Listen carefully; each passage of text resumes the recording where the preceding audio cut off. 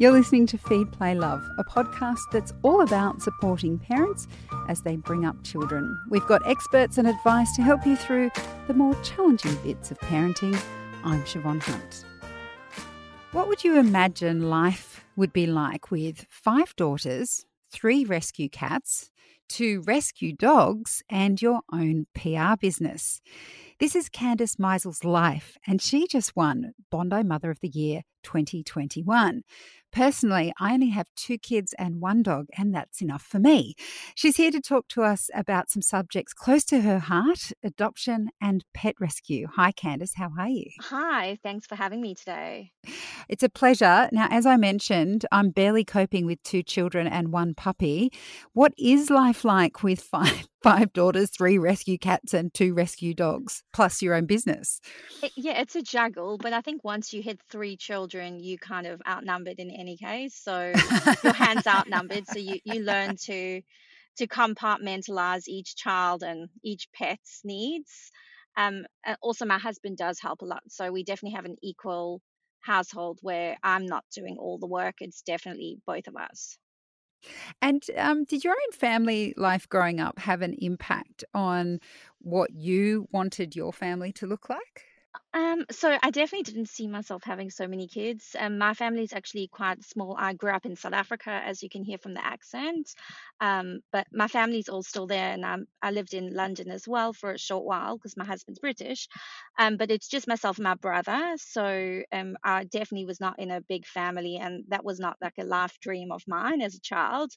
But my mother was very involved with helping poor children in South Africa, which, as you can imagine, the need there is just phenomenal. And she also used to help pets. So I guess the seeds were planted there. And I grew up with a very close friend who was adopted. It was closed adoption in South Africa, but I guess that also was another seed that was planted in my brain as a child. Okay, so you had 4 girls before you decided to adopt your 5th daughter. How did that come about? Was it something you knew you wanted to do even as you were having your own children, or was it more serendipitous than that? Um, so both. When I had my 3rd child, I started looking into foster care and it just seemed too hard. So I kind of just put it in the too hard box.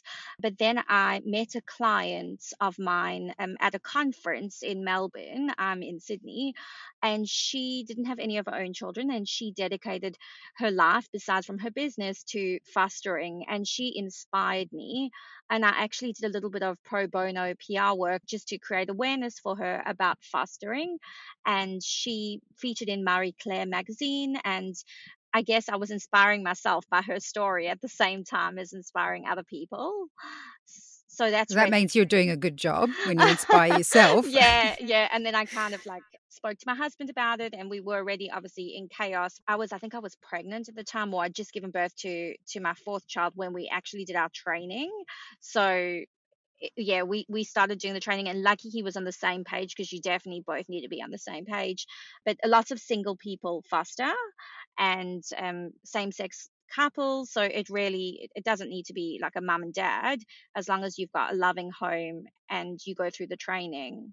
What was the training like? So our agency was very flexible because we were both working, and then I had a baby and 3 other kids. So they used to come to us in the evenings and nights when the kids were sleeping, or were supposed to be sleeping.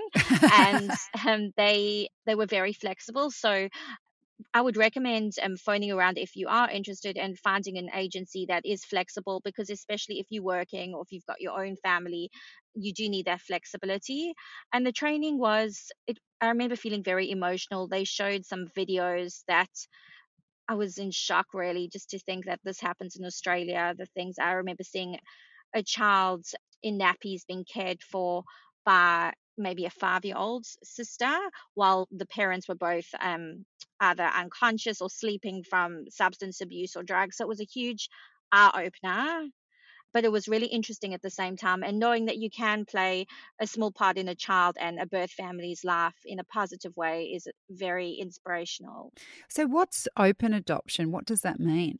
So the law in Australia is open adoption. So that means that you work towards a positive relationship with the birth family, because there's been research that's proven that it's best for children to know where they come from in terms of identity, culture, and so that they don't fantasize who their birth parents are.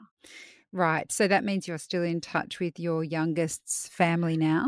Yes, so it's positive relationship, and that is when you go through the adoption assessments, they do check that you are talking about the birth family and that it is a positive connection.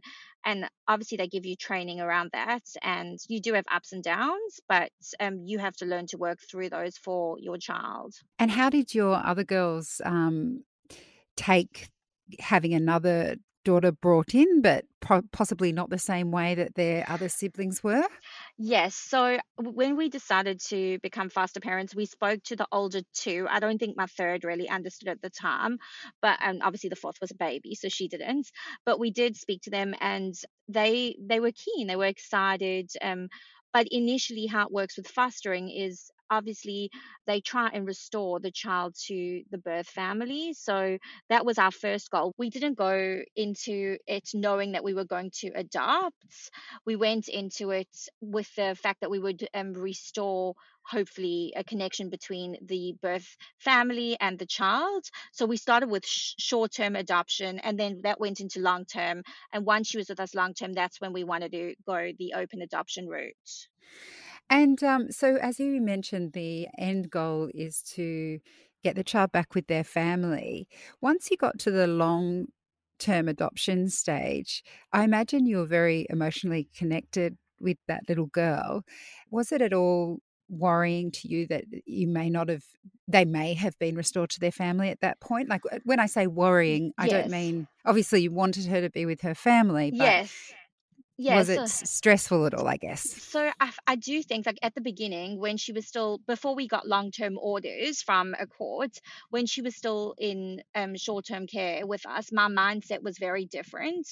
I went into it with thinking, okay, she's going to go back to her mum, and I prepared the girls as well, saying that she's only with us for a short time, and then she's going to go back to her mummy when her mummy's better and can look after her.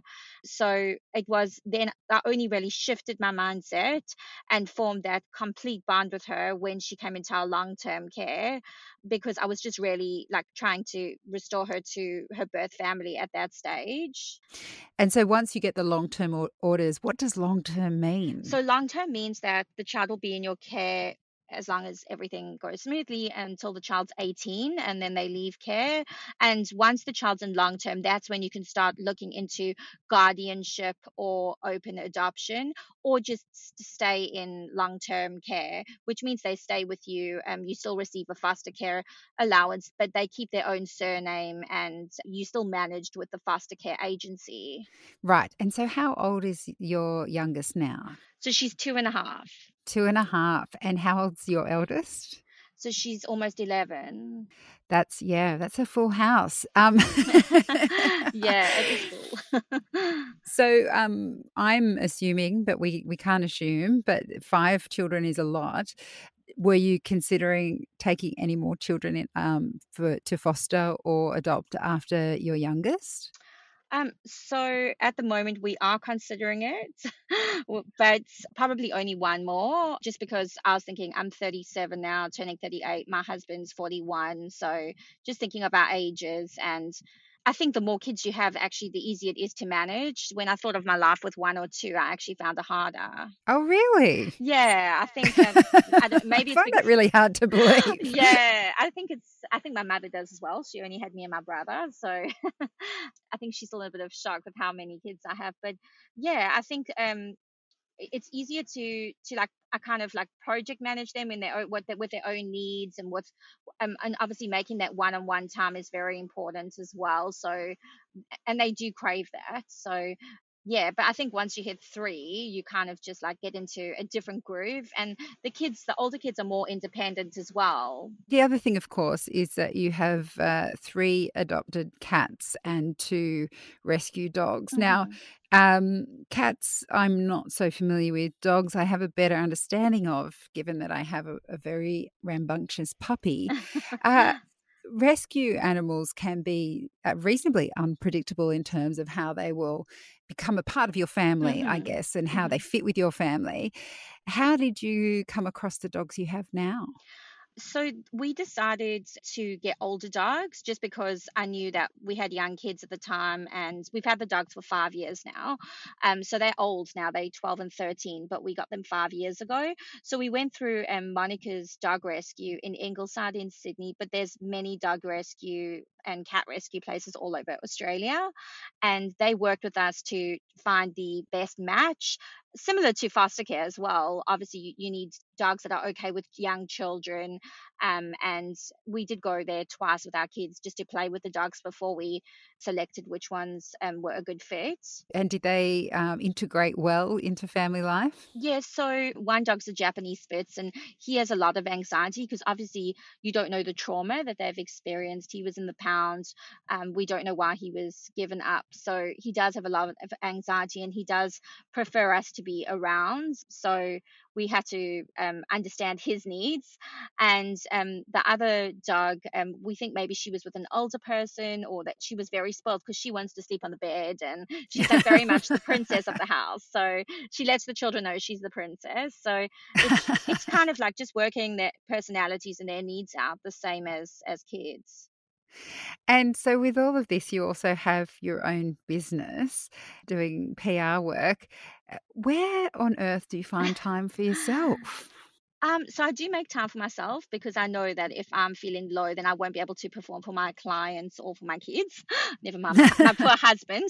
But yeah, so I do make time for myself. Like if I feel like I need to take a couple of hours off before, because I generally try and work school hours so that I am there for the children. Well, one of us is there for drop off and pick up in the afternoon chaos, and homework, and yeah. So I do try and squeeze in some hours, generally not on weekends, but when the kids are at school. So in work time, I'll slot in either a remedial massage or a walk or a run, going just doing something for myself, even if it's just going for a coffee on my own at a nice coffee shop. Yeah. I just can't imagine how you fit it all in. So, what does it mean to be Bondi Mum of the Year? Like, does that have anything come attached to it? Are there any responsibilities with that title?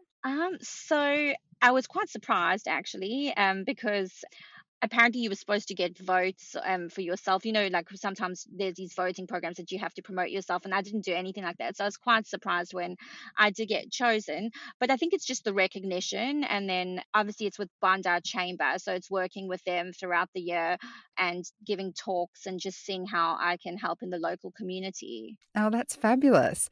Well, Candice, congratulations. I feel like I need a little rest after hearing about your life, and I'm not going to complain about mine ever again, being too busy. Thank you so much for your time today. Thank you so much for having me. It's a pleasure.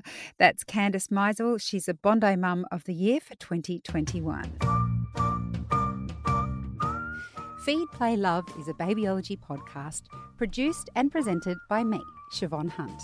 I'd love to hear from you, so if you'd like to get in touch, email me at feedplaylove@theparentbrand.com.au.